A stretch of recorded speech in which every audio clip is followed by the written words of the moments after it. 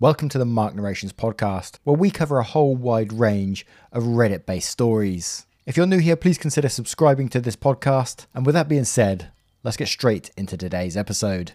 Much love, guys. What is up, guys? I do hope you're well. My name is Mark, and today we're covering some more r/am I the butthole. If you're new here, please consider hitting that like, that subscribe, and maybe that notification bell too, as it all really helps out our channel. And hey guys, we're now on podcast. So you can take me with you wherever you want to go. We're on a whole selection of different podcasts, from Anchor to Breaker, Overcast, Pocket Cast, and of course, Spotify. So if you fancy, if you're going for a run or whatever, just put me in your pocket. It's always appreciated if you watch it here first though, because I make nothing for podcasts. And here's how you can support the channel if you really want to. No pressure though. You can click that join button below if you're on desktop, of course, and you can also go over to Patreon, where we have some different levels and perks involved as well. I want to start creating membership videos as well as the everyday videos as well, where you guys can choose what subreddits you want to cover, and it just gives me a lot more flexibility with your support. And we had a new member yesterday, Annie Lucy. Thank you so much for joining us. You're really appreciated. And with that being said, let's get in to today's stories. Much love, guys. Our first story comes from By the Twin Moons. Am I the arsehole for making customers that stiff me on the tip my last priority? I, 21 female, am a server in a small town in Kansas, where the minimum wage for waitress is $2.13 an hour, which is just enough to cover income taxes. Due to that, all of my income and most of the servers in the state is comprised of tips. Recently, I got into an argument with an acquaintance, 25 male of mine. He'd mentioned how he doesn't believe in tipping, and that it wasn't right of me to treat customers that never tip as less important than any other customers. Generally, if I have a lot of tables, I will put off serving cheapskates until my other tables are caught up. I understand that the tipping system is broken, but I also believe people that don't tip with the mindset of, I'm going to change the system, are either consciously or subconsciously taking advantage of it. And I believe a portion of people refusing to tip is not going to change the system and force my employers to give me a living wage, but instead just screw me over because I live in a small town and don't have the option of finding a different job. Am I the arsehole here? I know my opinion is entirely biased. What do you think? Edit. Everyone talking about how servers in cities make beaucoup money. It's French, I guess. Please keep in mind the average server in my small town post tips will make about $7.50 on the lowest day, to $10 on the highest day. And in the state of Kansas, if you don't make the full minimum wage, your employer is supposed to, though this doesn't always happen in locally owned businesses. Edit. Me doing this only applies to regular customers. Just like Ronnie said, not the arsehole. Fuck literally every person that doesn't believe in tipping. Edit. If you live somewhere that pays the waitstaff a living wage, then feel free not to tip. If you live in America and don't tip when you go out to eat, make your own food.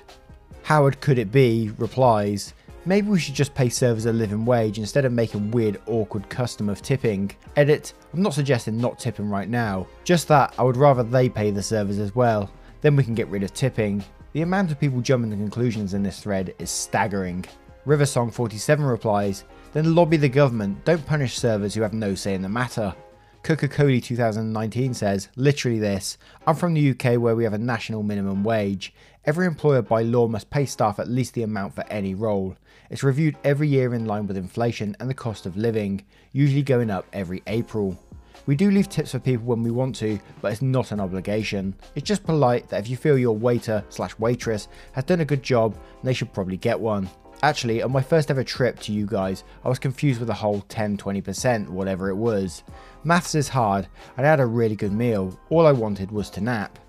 I've read a lot of posts like this, and I appreciate the circumstances. You must be being paid less than someone in a sweatshop in Korea. I don't think it's fair to take it out on the customers either. It's not their fault your boss won't pay you enough money to live. It's not the customers and it's not yours. Real change needs to happen. I always find that the US tipping system absolutely confusing. I'm just like, earning $2 something an hour. If you don't get imagine if you didn't get a tip. That'd be it. How?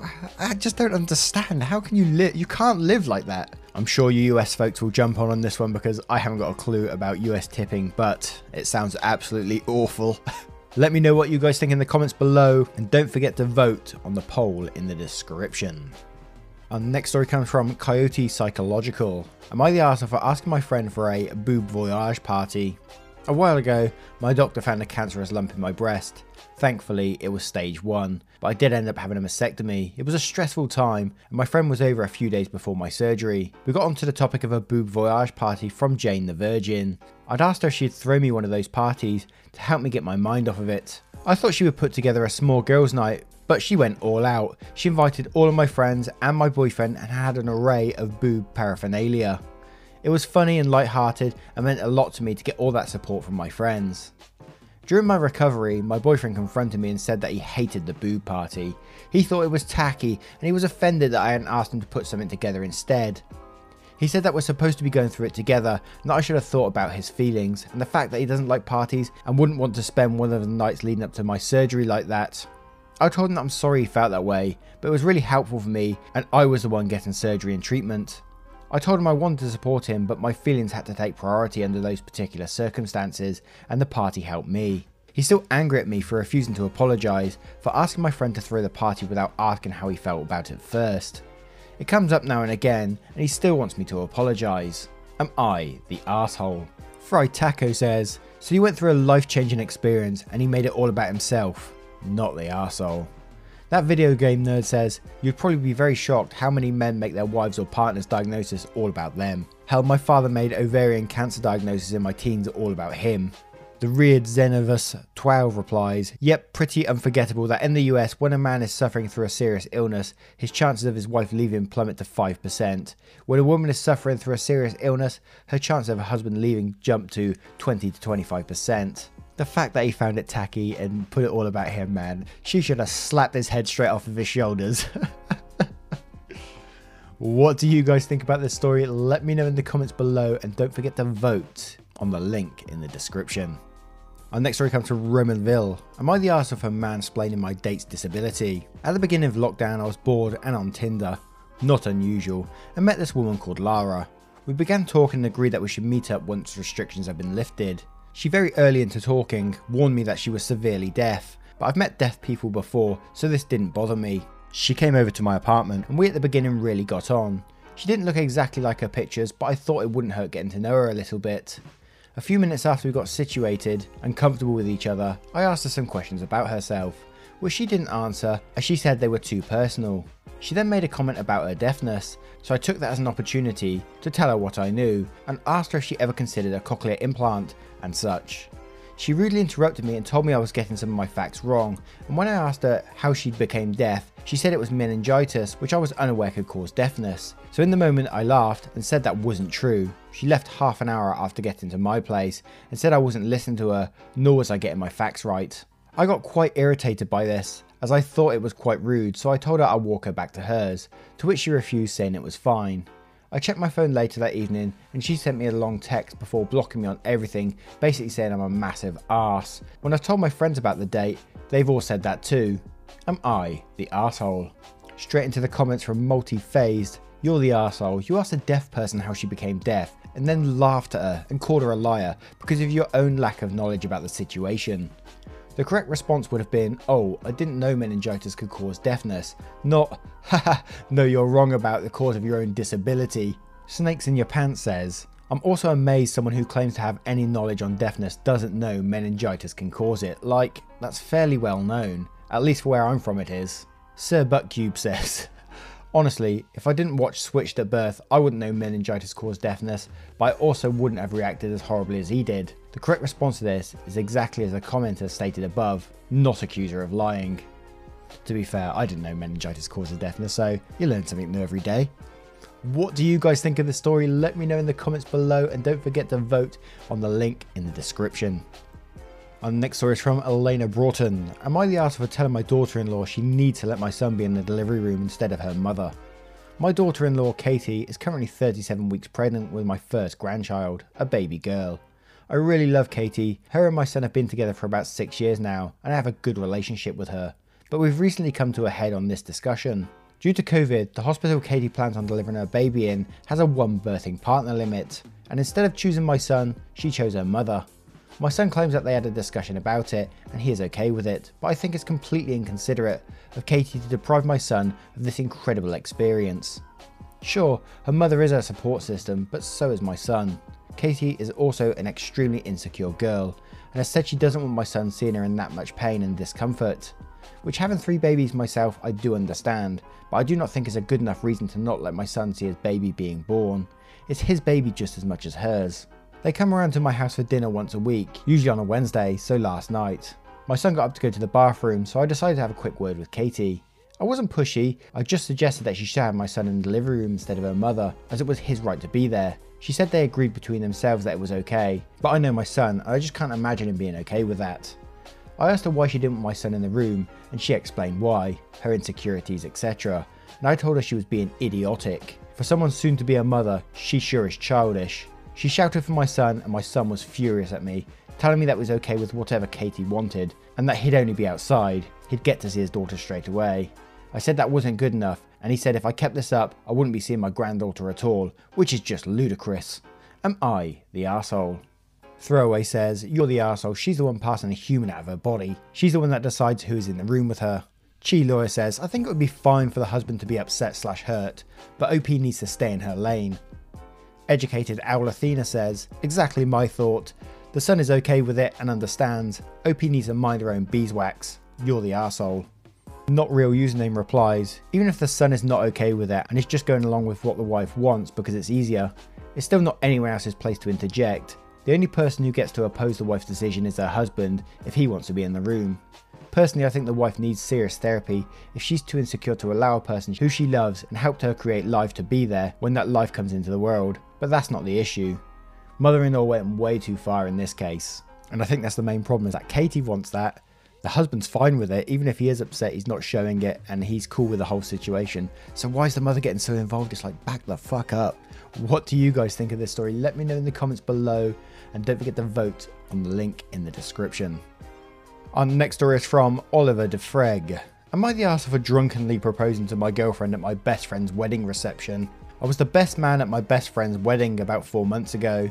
I've never been to a wedding before, but had a great time, and it was amazing to see my best friend since childhood get married.